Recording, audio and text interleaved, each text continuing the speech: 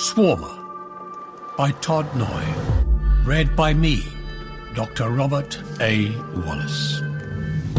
An immersive audio experience. The greatest audiobook ever told. Feel the swarm now at thenoyestate.com.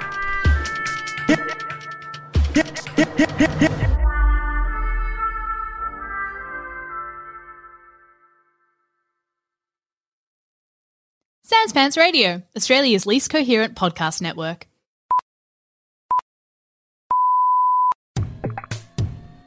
Hey, what's up? It's Thomas Nicholas, also known as Kevin from American Pie. And when I'm not going the growl, which I think is better known as the tongue tornado, I'm listening to the Total Reboot with Cam and Alexi.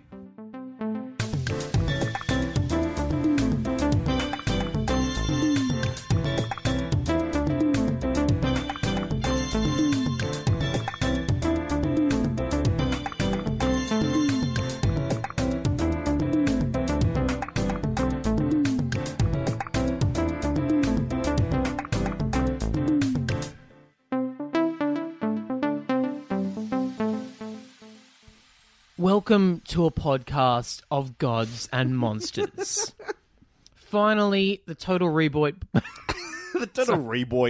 Finally, the Total Reboot boys are back in the Dark Universe. Oh, mama, it's so cold and chilly here in the Dark Universe. Everything's upside down. Everything is has a dark filter over the top of it. All the water looks like oil. It looks like slick oil. It's sickening down here. It's almost as if we were looking at the normal planet Earth with a logo on it or something. Say if it had the word Universal Yeah. written across it. Yeah, because the Earth is a universe, basically. But it's smaller or something. Yeah. And then it's like we're looking at that. And Yeah. it's turning, and you're like, it's turning normal. As I know, the Earth does rotate. Hang on a second, it's flipping upside down, and Yeah. now the world is covered in dark universe matter. And it's terrifying, but we're happy to be back here. Yeah, we're excited to be back here.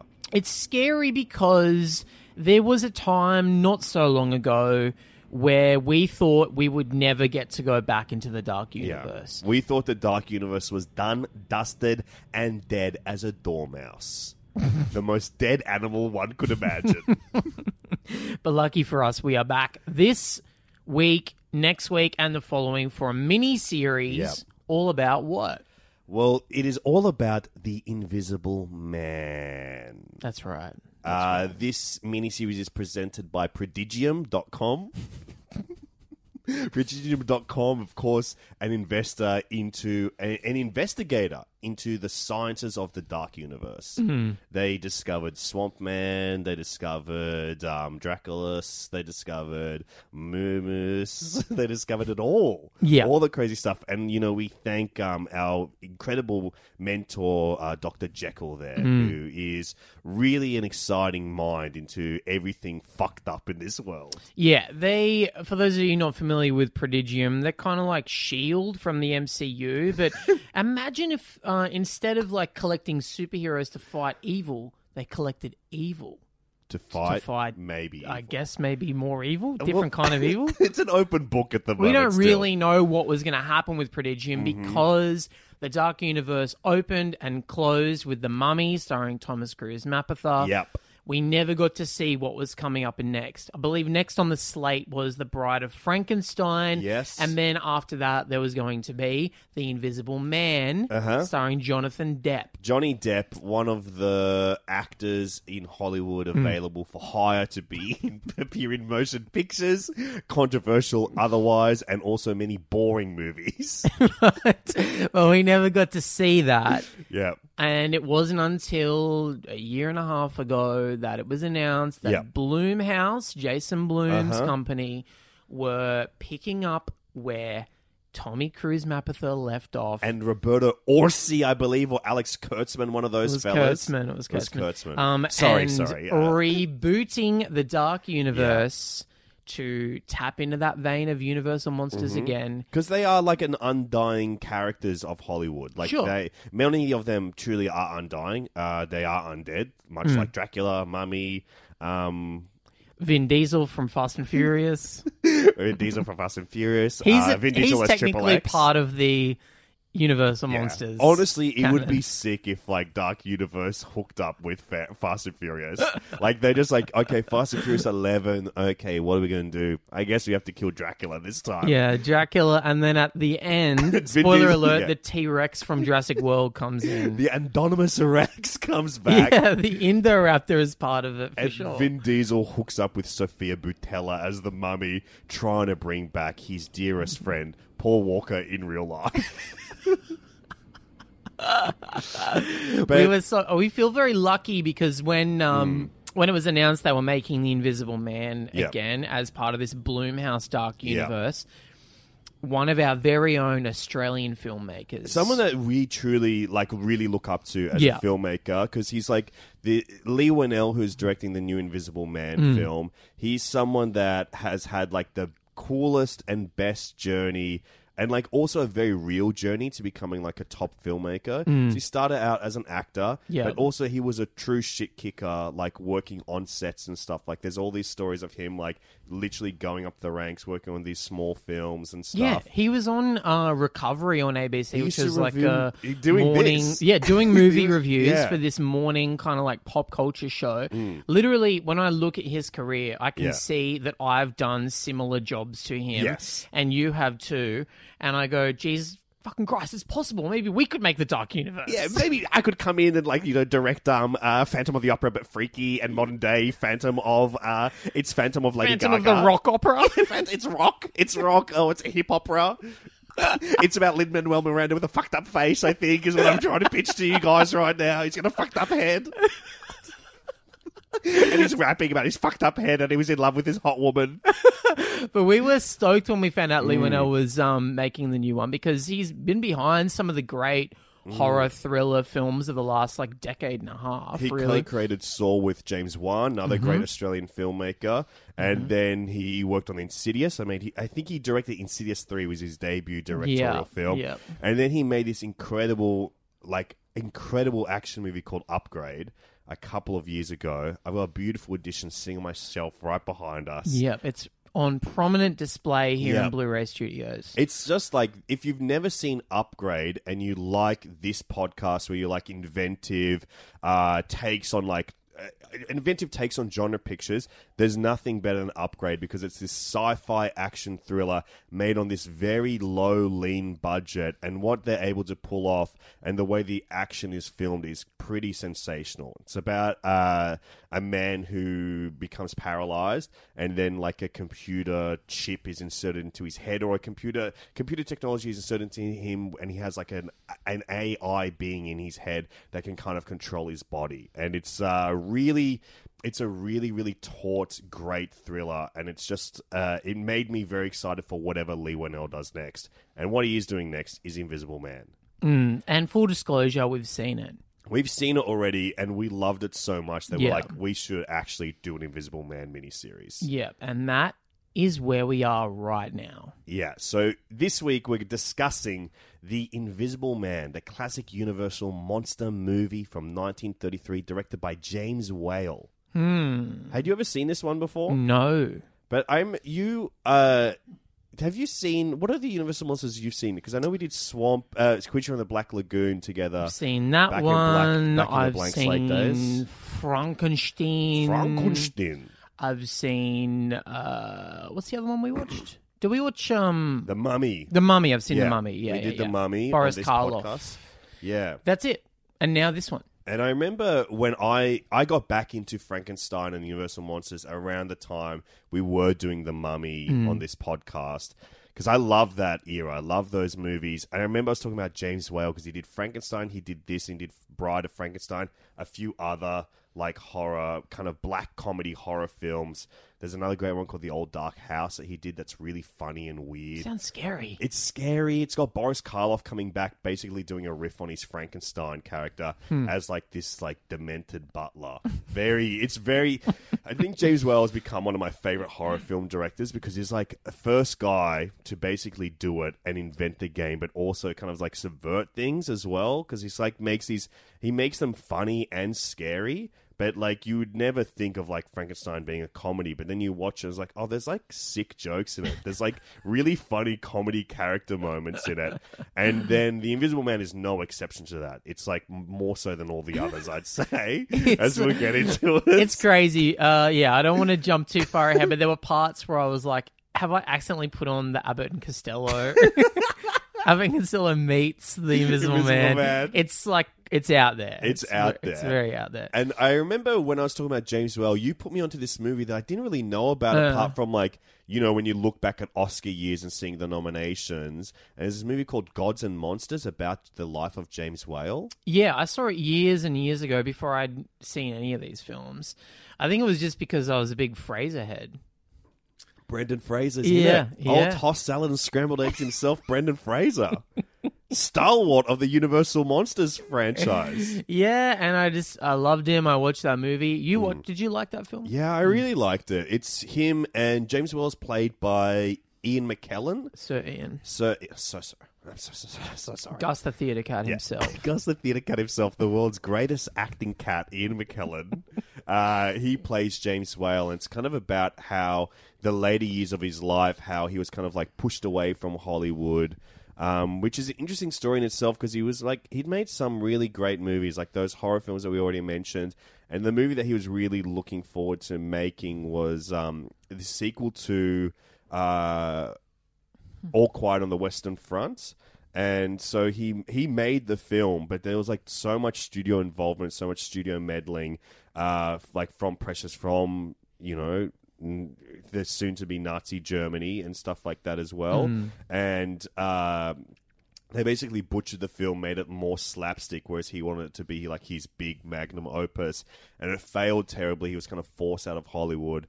And also, like, it's also involved with complications of him being like a very open gay man in an era in Hollywood where that was not as done as it is today, like especially as it out to the public the way that he was. And so it's about the later years of his life. It's this wonderful picture. It's very sad as well. It's about how he's got these complications from a stroke and living with pain and like immense pain. But it's a wonderful movie. If you like these horror films, it's an interesting look into seeing who makes them. Yeah.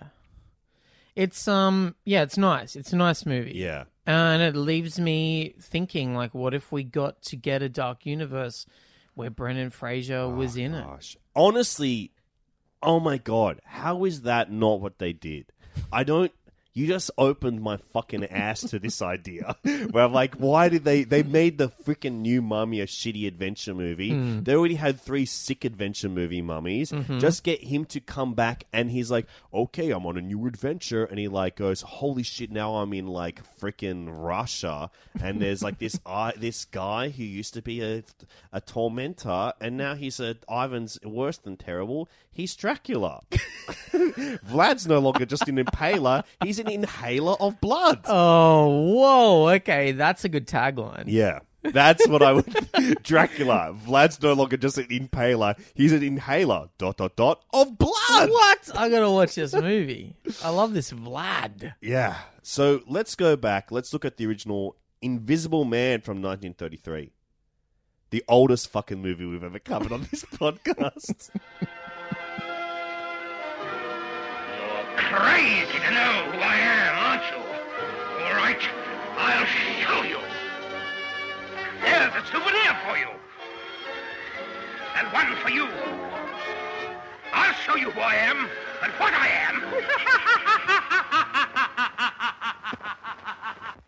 am. Look, he's all eaten away. Huh? How do you like that,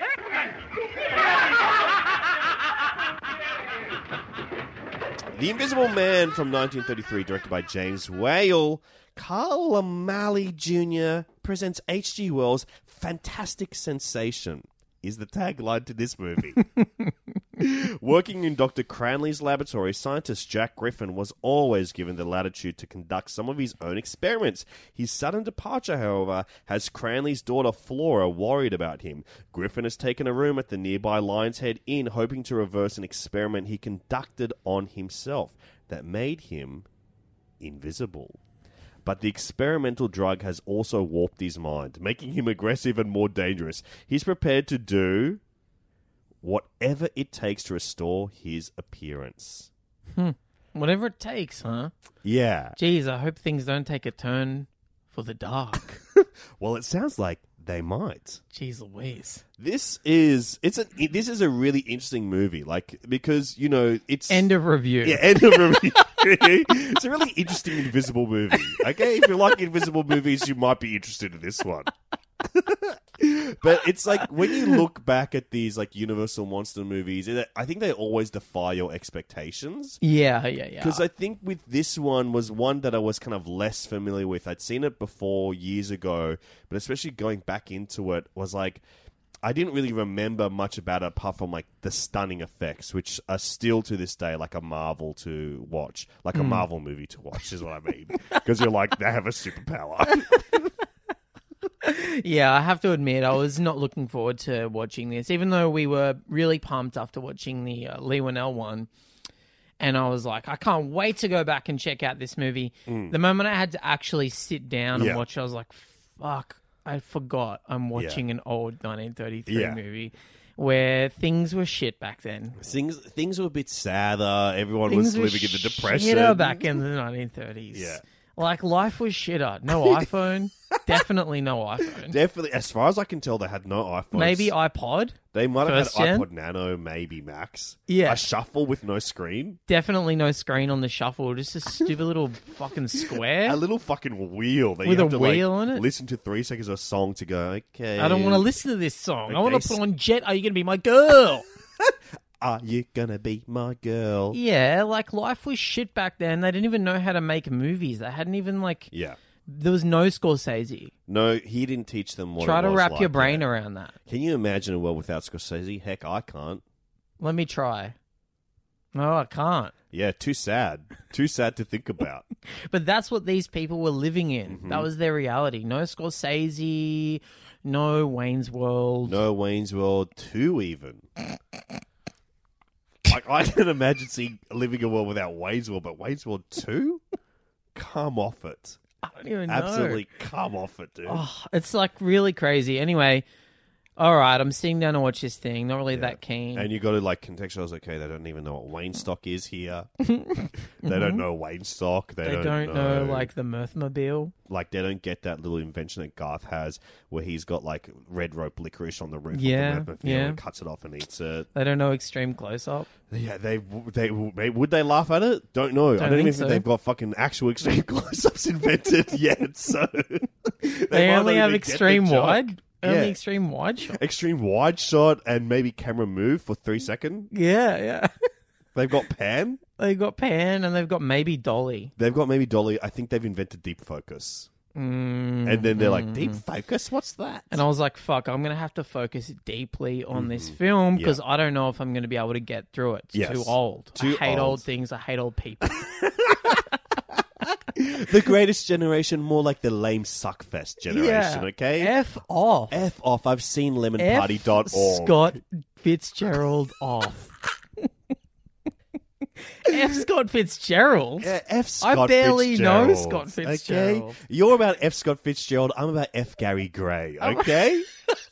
Who's your favorite F? F Scott Fitzgerald, F Murray Abraham, Oh my god. or F Gary Gray. Gray? God, I would have to say F. Murray Abraham. I hardly know Murray Abraham. You telling me to F this guy? Because he's your favorite? God, okay. Okay, I will. I'm gonna F this man. I'm gonna F this Salieri man over This here. freaking character actor. I'm gonna F this beloved character actor who never got his due after winning a well-deserved Oscar. Is he a Jew? Okay.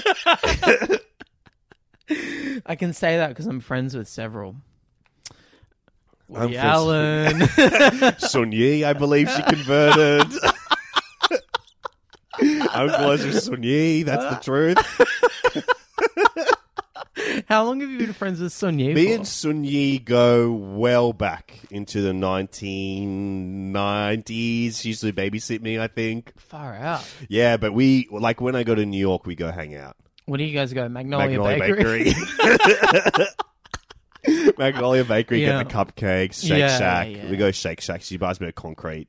You ever go to the deli, like Katz's? Yes, or... Katz's Deli. We go there every time. And I go, can I get the sunyi? She got a sandwich named after her there. Wow, that's Yeah. awesome. I often would say, if I was you, I'd say, I'll have what she's having. Oh, my God. That's funny. That's incredibly funny. Yeah, it's just something you can say. If you're sitting in the right chair at the right place in that deli, and it would mean that, like, the guys there were like, very good. They That's would think very it's good. really funny. That's funny. Official. That's funny. You're cast in the movie. Yeah. Yeah. When Cammy met Sun Yi.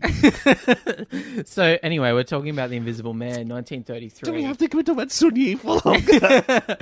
So I was surprised because when it started, it's a totally different tone to what I thought it was going to be. Yes. Because you kind of think it's going to be like that Dracula type thing. Gothic horror. Gothic horror, very slow, like, because, you know, back then it's like, how do they build tension apart from like building to something big through slowly? Sure. And then you see this and it's like, tonally, it's really kind of wild. It's wacky, dude. First of all, it's like, I didn't know that it was going to be that era of like kind of funny Monty Python-esque Cockney accents. Yeah.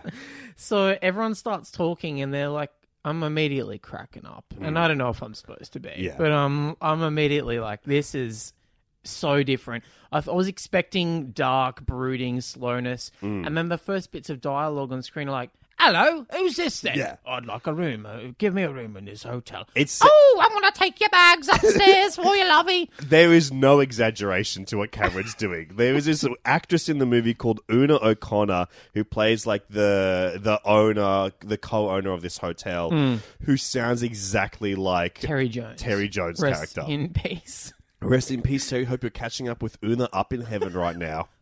Exactly like Terry Jones playing a woman. Yeah. I laugh so hard when she pops on screen because he rings the bell. The Invisible Man rings a bell at the hotel. Ding! And then she like pops her head around the corner and she makes a noise when she does it. She goes like, oh! Like, who's that then? And then she like comes out. She's like, oh, we haven't got a room at this time of night. Yeah, there's never been a character with less of an internal monologue than her, where she's just saying every thought that pops in her head, whether it's a word or a sound. I suppose we can get you a room upstairs. Just go through that door and I'll take your bag up for you. No, I'll take my bag. And it's like the whole first part of the movie is like this comedy of manners almost set in this hotel. Yeah. Of like him, this absolute grump of an invisible man living in the room and everyone else being like stressed out by him. So just to paint the picture, everyone. It's in black and white.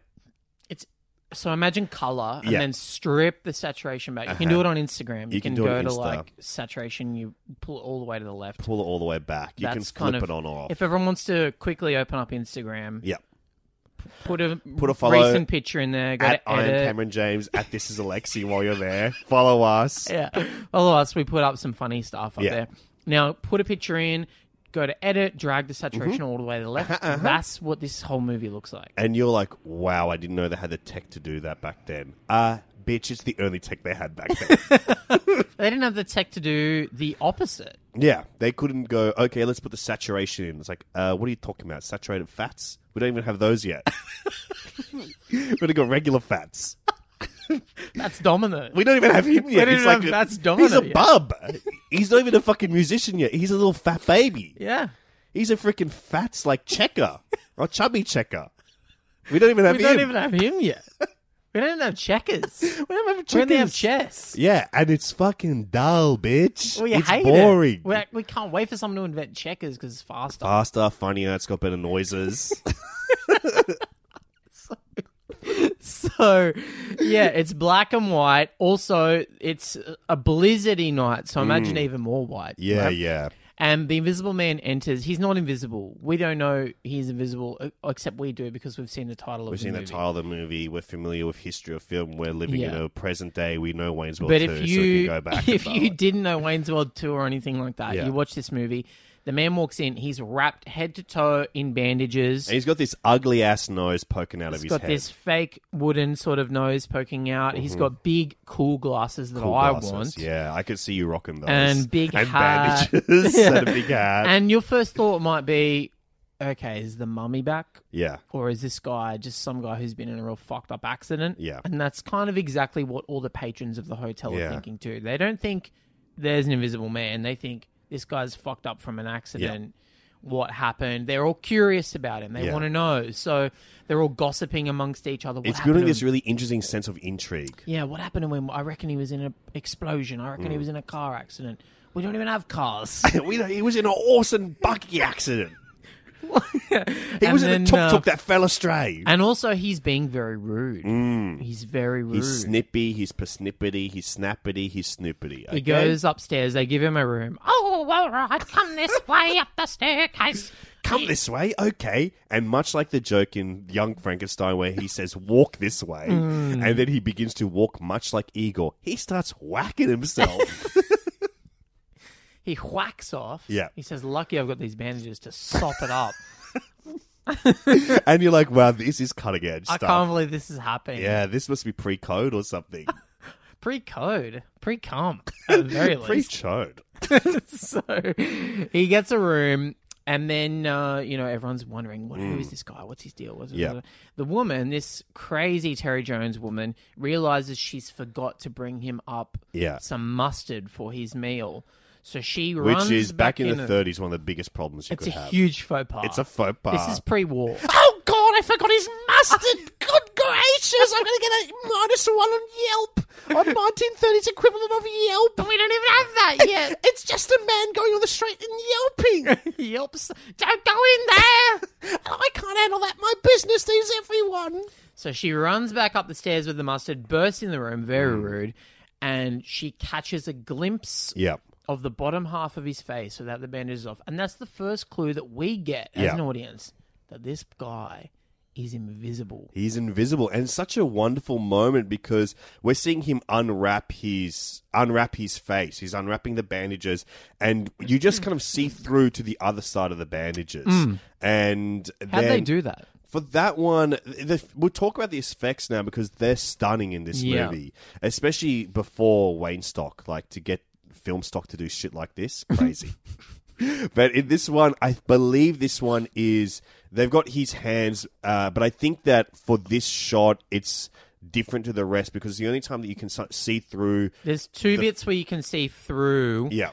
There's that one, and then there's the one where he takes his glasses off and you can see the back of the bandages on the back of the bandages. So I would guess that this time they've got like a wire cage kind of thing. Yeah, that's kind of what I thought the too. bandages are wrapping around like a head-shaped wire cage. Yeah, a head-shaped wire cage, because this was also the first instance, like, or first big mainstream instance of like casts being made of a actor's head. So Claude Rains was like the actor that plays the Invisible Man. He had his like a plaster mold done of his face to help do some more special effects later. So I think that this would be they would make a cage around the shape of his face to kind of fit in and be able to take the bandages off.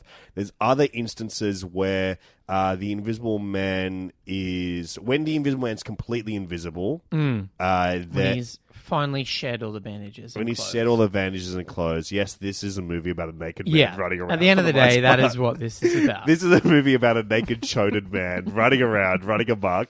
But when that's happening, obviously that's all wires. Like, that's wires and stuff, like, to make objects levitate. But then there's other ones where it's more specific, where either it's like when he's lighting a cigarette or something, and you're seeing, like, the lighter do the entire movement of things, or when there's, like, he's wearing pajamas, which the man often does in this movie to go to bed. He wears pajamas. But, and it's like, why are you modest now? Yeah, you're modest. You've been sprinting around in the nud. Through the snow. With your little schlongus flipping and flopping about, probably. Oh, in the snow, probably the guy's full pin dick mode. Yeah, the guy's in the snow. It's making less noise, at least, so it can be stealth mode. He's if going it was stealth a hot mode. day, we'd hear him coming a mile away. Hang on. I can hear clapping getting closer and closer to me. What's that wet clap? What's that soggy, saggy clap I hear coming jumping at me right now? In the winter, it's full Pindick mode. You're just seeing badoink, badoink, badoink. That's it.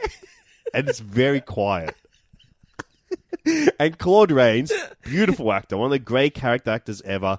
He's a very stout man. So I'm imagining it's like Viggo Mortensen, fully nud in Eastern Promises, where he's got that little sauna shotgun of a little snub nose. I think we're the only podcast to ever accuse Claude Rains of having a pin dick. A little snub-nosed, silences off, sort of shotgun. It's nice to know that someone can be, like, basically a golden age idol of cinema, and then nearly 100 years later, two people can accuse you of having a pin dick. Having a pinner publicly. Well, he's like one of the great, like one of the great early sound film actors, and you can tell he's got this beautiful voice. You can hear the sound of this movie, which is exciting. Must be new development for these guys. But he's in supporting role. I think Oscar winner for Casablanca. Wow. He says that famous line at the end of the movie. I think this is going to be cool for us to be friends one day. He says, "Add me on Facebook." Yeah, chuck me a follow. Chuck me a follow back. Lawrence of Arabia, Notorious, which is a great Alfred Hitchcock film. The Mr. Smith Goes to Washington, Invisible Man, The Adventures of Robin Hood. He plays the Sheriff of Nottingham. Oh, Robin. Basically, he invented that. The Wolfman, he's in The Wolfman. He's in now Voyager. He's also in The Phantom of the Opera, the other Universal monster movie. He was the Wolfman. Was he the Wolfman in No. Wolfman? The Wolfman in Wolfman. That was Lon Chaney Jr. And he plays like Wolfman's man cub friend, I guess. I don't know. He's just a buddy of his. But lots of classic, great films. And he was a Cockney man. He grew up with an extremely strong Cockney accent. You would not know it. And he was one of those families, extremely working class, living in poverty families. Charlie Bucket. Absolutely Charlie Bucket. Full Charlie Bucket. Let me tell you, I'm going to tell you something that's going to sound crazy, and then it's going to sound sad. So he grew up in a family. His dad was also an actor, also not like, back in the day. They didn't even have fucking movies when this guy was an actor. You could only act in, like, on the street, on a play, maybe. Vaudeville shit. You fall over on a stage. And everyone's like, this is the funniest shit I've ever seen. My sides are splitting. I'm throwing a child across the screen or something. Yeah. And so he lived in poverty. He was one of 12 siblings. Only 2 made it. Not in Hollywood, full stop. Very sad. Only 2 made it. Only 1 made it in Hollywood. Exactly. Those stats are low. But, and so he had like this extremely strong Cockney accent, like crazy. So he went through like voice training. Like? Oh, it's me in it. It's me, Claude Rains. I'm Claude Rains in it. Booyakasha. West Side Massive in it. Oh, Borat, stop it. You're being a bloody nonsense, ain't you? Not Borat. And we got the Frog and Toad. That means road. Oh, Bruno, leave me alone.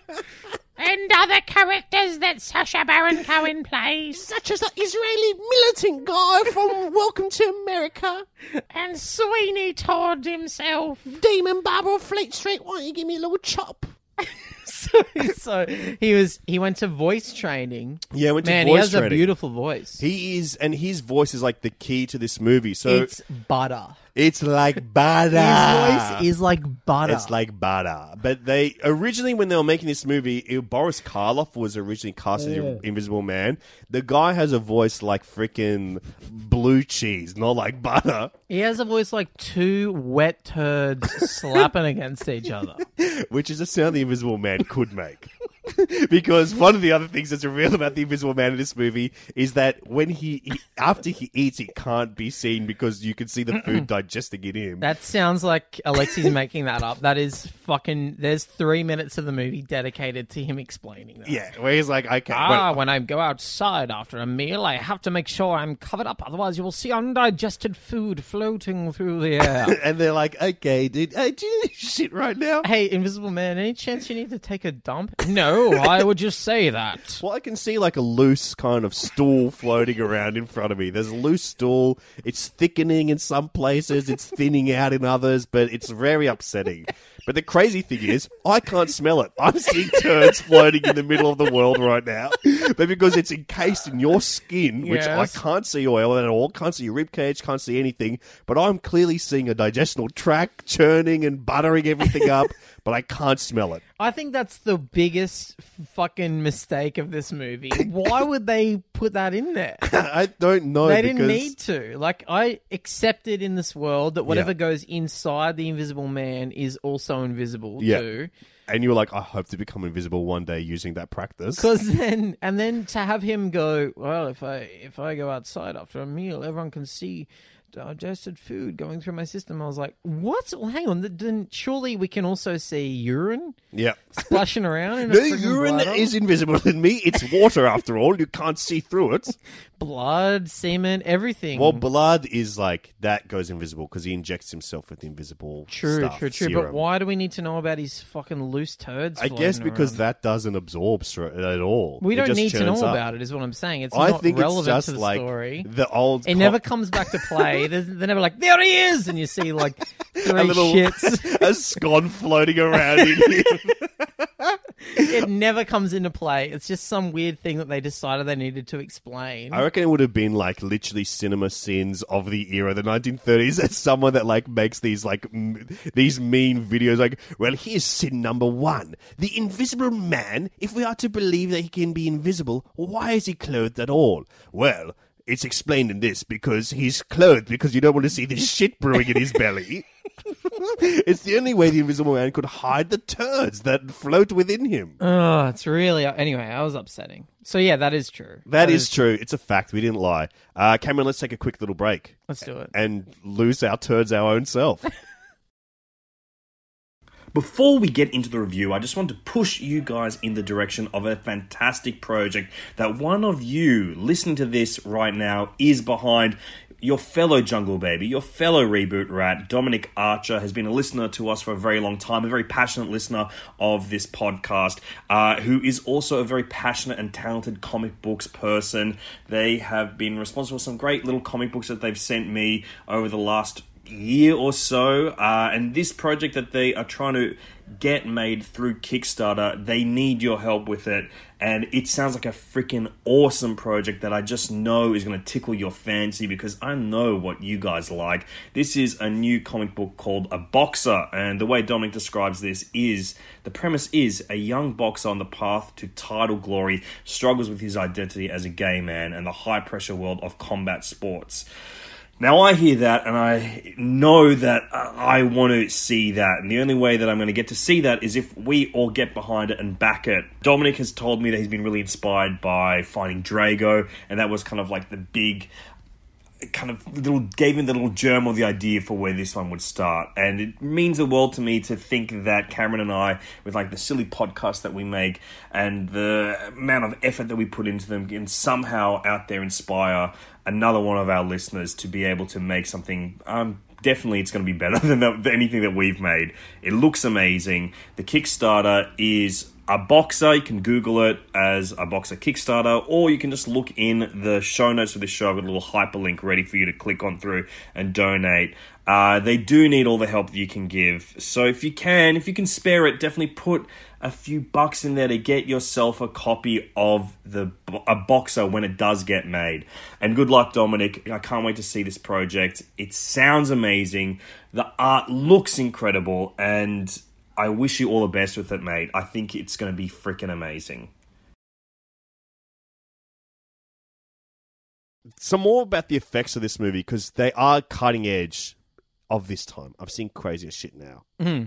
I've seen freaking Black Panther fight another Black Panther. I've seen crazier shit in bank ads.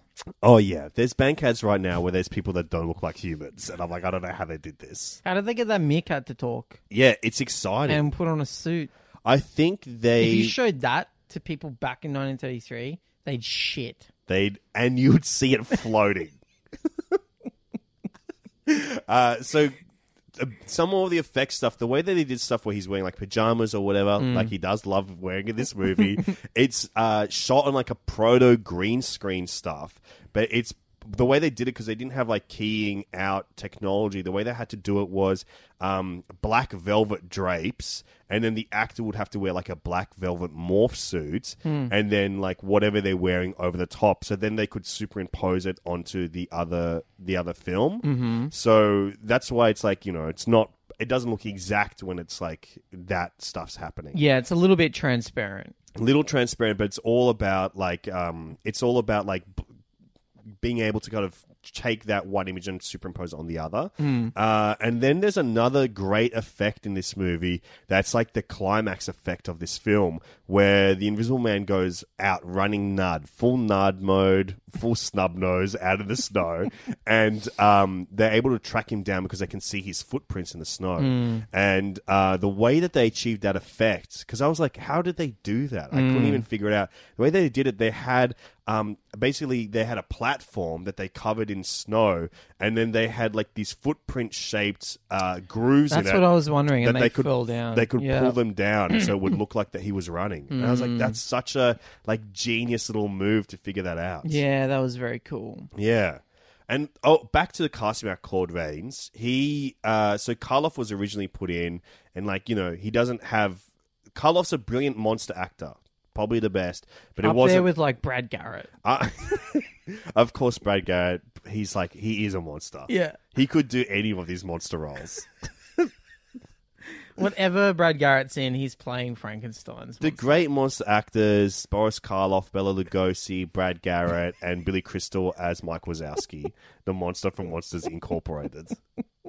But he wasn't the right fit, so Claude Rains had an audition, and James Whale heard his voice from another room and was like, that voice is what I need in this movie. I need that voice, because he had like this beautifully well-trained theatrical voice and could convey so much with it, especially in an era where it's like, when I was watching this again, I was like, I think Claude Rains is so good in this, because it's like you see some of like the iconic non-facial performances, and like now we've got like a great many actors that specialize in that, like your Andy Serkises or your Doug Jones from like the Pan's Labyrinth and other movies by Guillermo del Toro, where it's like costumed performances, mocap performances.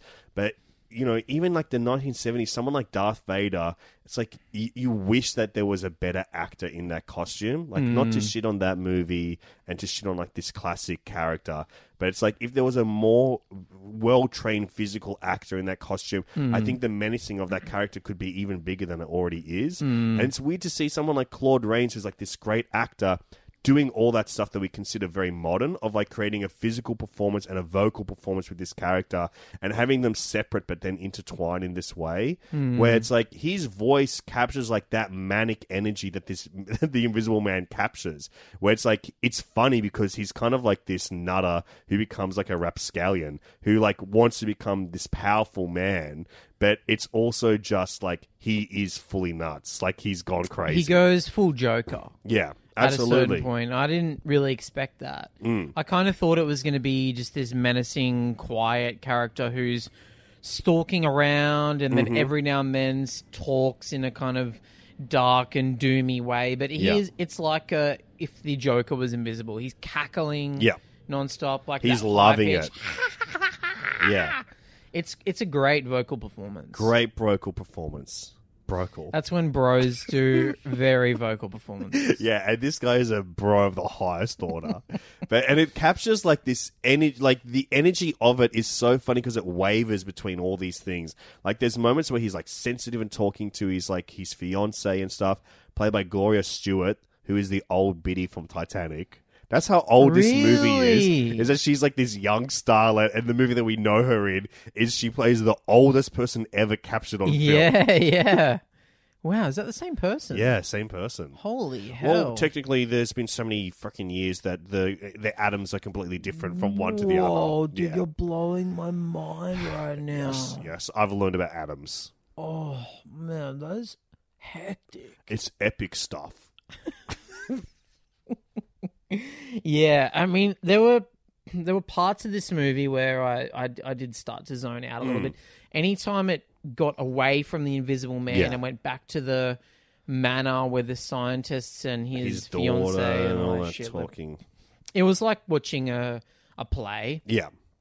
So much so that, like, there's actually a tracking shot where it starts in one room, a character begins to leave it, the camera tracks with them, and then they go through a door and we follow them like through the wall. Yeah. And it's just so obviously just a set. Yeah.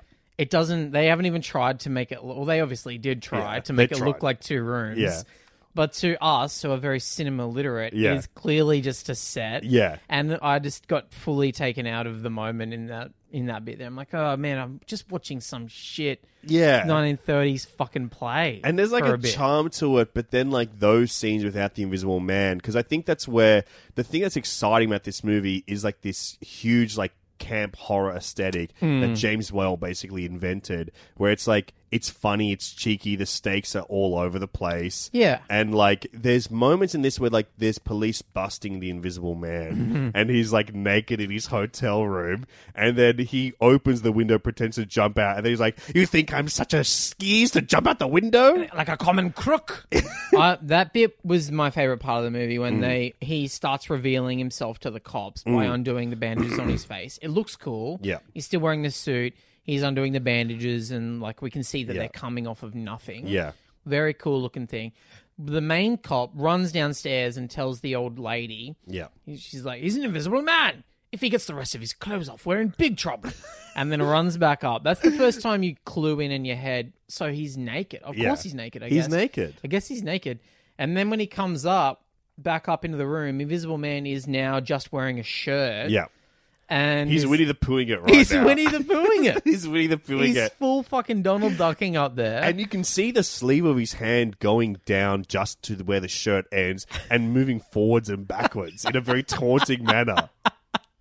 And it's like, shit, this guy's just like got his balls and like butthole out. His balls, butthole, and maybe his peenie too. Like just getting naked in front of these cops as a way of like getting away from them and stuff.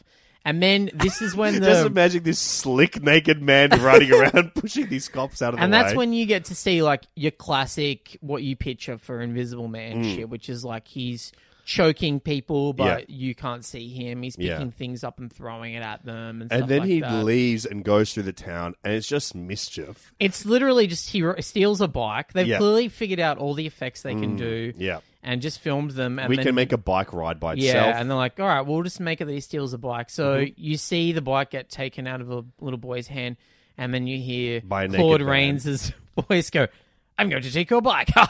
And there's a moment where you hear him go, "Oh," which you assume he sat on the chair rolled because he's naked. Oh, I sat on myself. Oh, goodness, that feels incredible. And then he gets rid of the bike. So you see the bike get thrown at a crowd. And they've just got Claude Rains' voice go, "I don't need this bike anymore." And he throws it at them. And then, sprints around town, knocking people over, smashing windows, stuff like that. That's all really fun to watch. Yeah, because it's just like, this is what I paid my entry fee for, is to see this invisible guy cause havoc and a nuisance. I kind of could have done with a little more of that. Yeah, if it was just sketches. Again? He gets into a... If he made a Jackass movie of the Invisible Man. Well, he dies. That's right. He also kills his former mentor. Another really funny scene where he's got his former mentor who is like the father of his fiancée in the car. Is that what it is? Yeah. I can never figure out the relationships to people in these he's movies. mentor and he's dating the guy's daughter. Yeah, he's engaged. dating her. He's hooking up with her at least. It's like actually the dream. Yeah, exactly. To be taught by one man and to teach his family other things, such as doggy. Claude Rains invented doggy. But he's got him in a car, and he tells him the entire plan of how he's going to kill him. Where he's like, "I'm going to put this car into speed 1, and then I'm going to leave the car. It's going to run off over a cliff, and it's going to tumble a few times, and then it's going to land on its ass, and it's going to explode with you in it. How delightful! barely exaggerating. That's almost word for word him telling him the plan. Yeah. And then he does it, and you see this cool car explosion, and you're like, wow, that was sick. Yeah. And then the police catch him, they gun him down in the snow, but he's slowly dying, and as he's dying, he becomes more visible. And there's this great moment where we're putting into play those effects that we talked about earlier of why they cast his face, why they cast his image, so they could make these different versions of his skeleton, his muscle, his skin, and so it can kind of come back. And that's the first time you ever see Claude Rains in his American screen debut. The last shot of the movie. It's pretty cool. Yeah, it's a great moment where he's dying with his fiancée and just seeing him kind of come back. And that's like a staple in the sequels to this movie.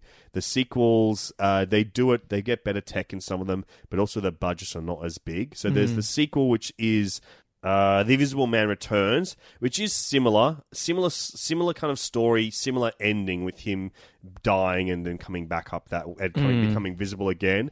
But that is The Invisible Man Returns. New story, new characters, and it's about a man who's on the run for murder and then becomes invisible as a way to kind of get away with it. Is it in any way related to this movie? In concept alone, it's still H.G. Wells' The Invisible Man, but it's not... So it's a remake. It's not characters, but it came out 1 year later or something. So it's similar, but not the same characters, slightly different storyline.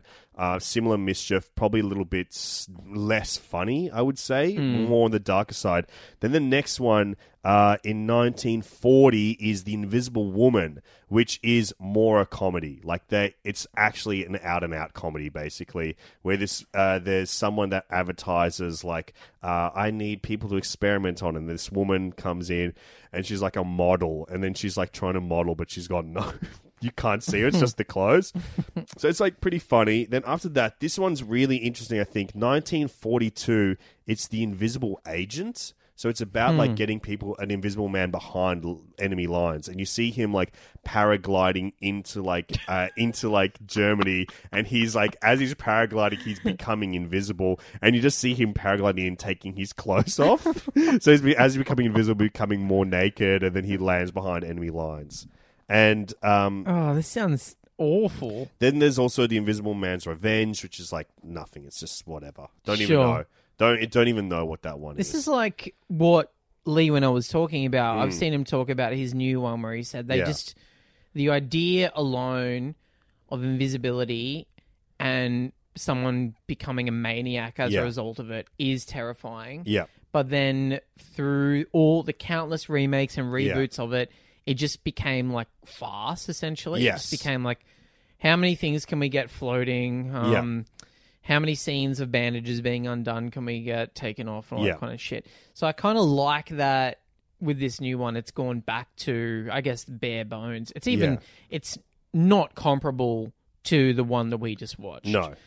It's so different. You can't even compare it. You can't even compare it. I think it's the brilliant idea of how, Lee Winnell looking at it, how can we do this again? Sure, but at its core, it is about a maniac who is invisible. Yeah. So that's where it lies. Causing a muck. What do we think this Dark Universe Johnny Depp one was going to be like? Because all we really know is that photo, that iconic Dark Universe photo where none of these people are in the same room. Tom Cruise, Sofia Boutella, Javier Bardem, who was meant to play Frankenstein's monster, I believe. Yeah. Russell Crowe played Dr. Jekyll. Dr. Henry Jekyll. And I think he his played buddy, a guy. Yeah. Eddie Hard. Eddie Hard. Who was he's a normal Englishman, much like Russell Crowe, who transforms into a scary Cockney man. Yeah. Turns into a football hooligan. He turns into a Green Street hooligan. Oi! Let me have a fucking free goal! Let me have a goal! That was one of the most bizarre things about The Mummy, and I know we've talked about it a lot, but his physical appearance didn't fucking change at all. Exactly. He didn't change at all. He just rolled his sleeves up. And he went a bit grey. He just went a little bit greyer.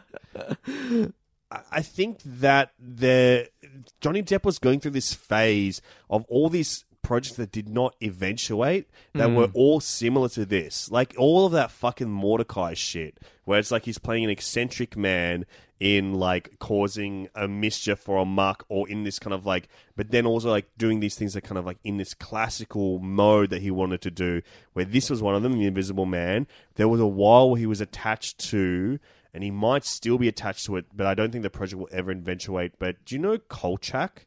No. Kolchak the Night Stalker? No. It was like this TV series that's very good from the 70s. That's like the proto X-Files, where it's about this slubby detective guy, Kolchak, and who is...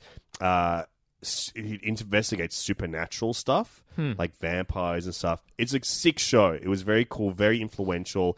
And then Johnny Depp, for many years, had wanted to make that a film. And so for a long time, it was him and Edgar Wright attached to write and direct it. And so I think that he loves like this classic monster stuff.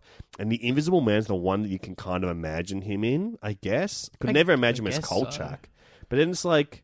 Invisible Man, what would they do? I can't imagine. Well, we saw The Mummy. We know the tone that they were going for, which was literally, they were calling it the UMU, right? The Universal Monsters Universe. I thought it was called Dark Universe. The Dark Universe. Yeah. They wanted it to TDM. be... They wanted it to be the universal answer to the superhero franchises that were going around. The Mummy, tonally... was not a horror movie, right? No, it had like horror elements, but it's an action movie. And the horror elements are what work. Yeah. In that film. The action stuff is what doesn't work. It's just horribly miscast. Like if they, Tom Cruise is a good actor, but I can't ever see him in a horror movie. Yeah. Unless he's playing literally the vampire from Interview with a Vampire. Yeah. But, I think it would have been, because it would have been the third movie in this franchise. I reckon after reckon Bill Condon doing a remake of The Bride of Frankenstein, which I would imagine was just be classical, because he also directed the James Whale movie. But it would have been set in modern day. Do you think? Yeah, all of these movies would have been set in modern day. So I think we'd be looking at a technological Invisible Man, where he's playing a scientist who is working on technology and make himself... Yeah, he's an intern at Prodigium. Prodigium. Johnny Depp's playing a 23-year-old like he always does. And I reckon we'd have Tom Cruise in it. Yeah. And I reckon we'd definitely have Russell Crowe in it. And it would be like because it's the third movie in this fucking franchise, it would have been like a team-up movie. Do you think they would be teaming up already at that point? They'd be teaming up. They'd be starting to team up. They were rushing shit. Remember, they already were setting up the idea that there was a swamp monster in they've got Mummy. The Black Lagoon. They've got like a claw of his or something in it. They would have been going full fucking team up by this point. This is the one where I can't imagine it working in any other context apart from what Leigh Whannell has done with it, which is like invent this very... almost like a 1990s film where it's like the last era of a mainstream adult thriller with a slight sci-fi element to it.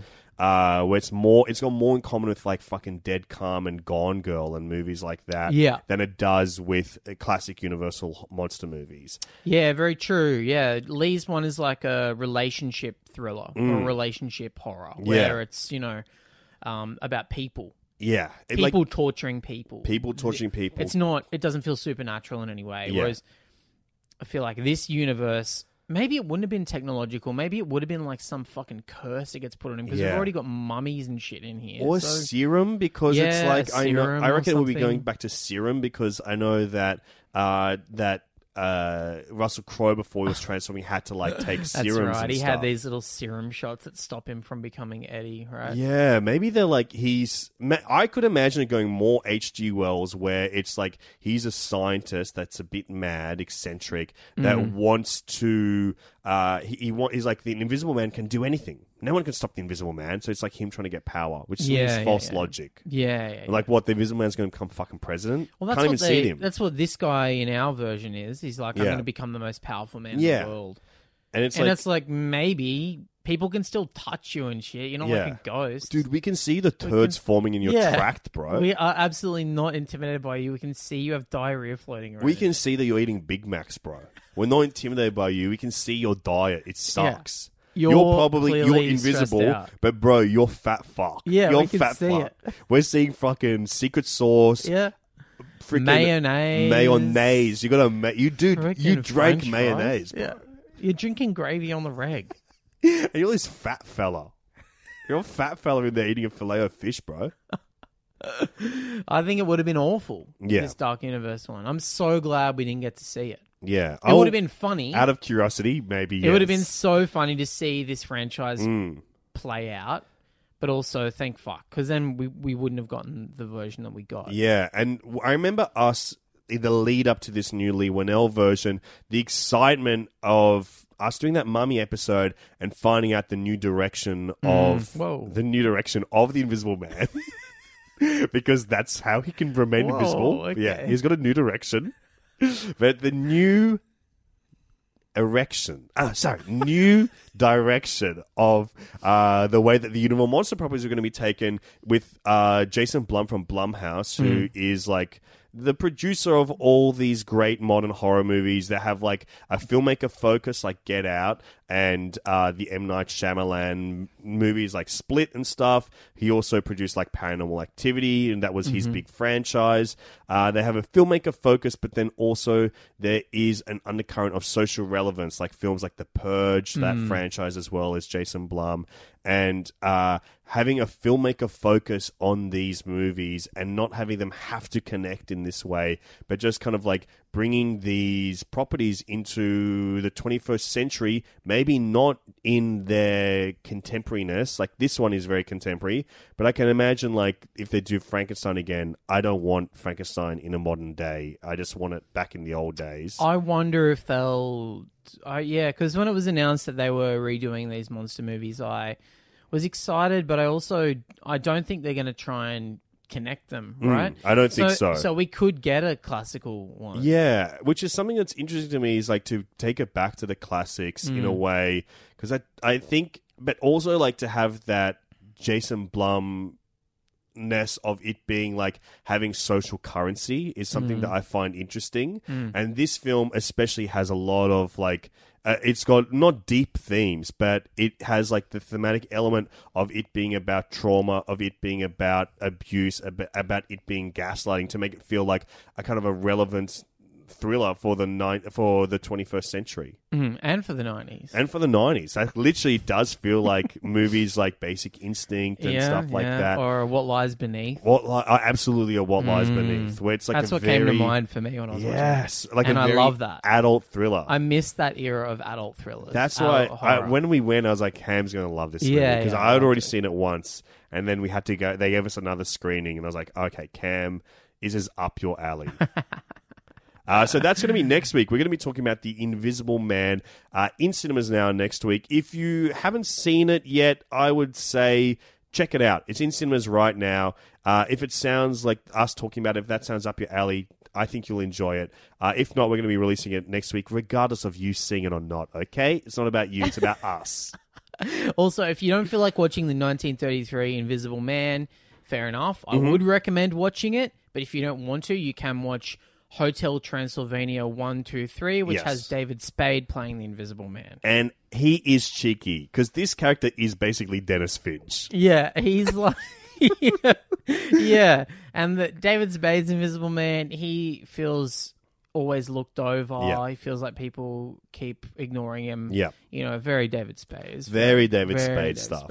Or you can watch Memoirs of an Invisible Man starring Chevy Chase as the Invisible Man. Directed by John Carpenter. I haven't seen it. I haven't seen it, but I might catch up with it in time for our final episode of this series, which is a little offshoot inspired by H.G. Wells' Invisible Man. It is a 1990s thriller starring Kevin Bacon as the Hollow Man. Yeah. I've never seen this movie. Have you seen it? Me neither. It always seemed really scary to me. Yeah, I remember seeing the trailer and being terrified. Yeah, and I'm excited to watch that. Directed by the great Paul Verhoeven, not the podcaster, the director from Europe of RoboCop.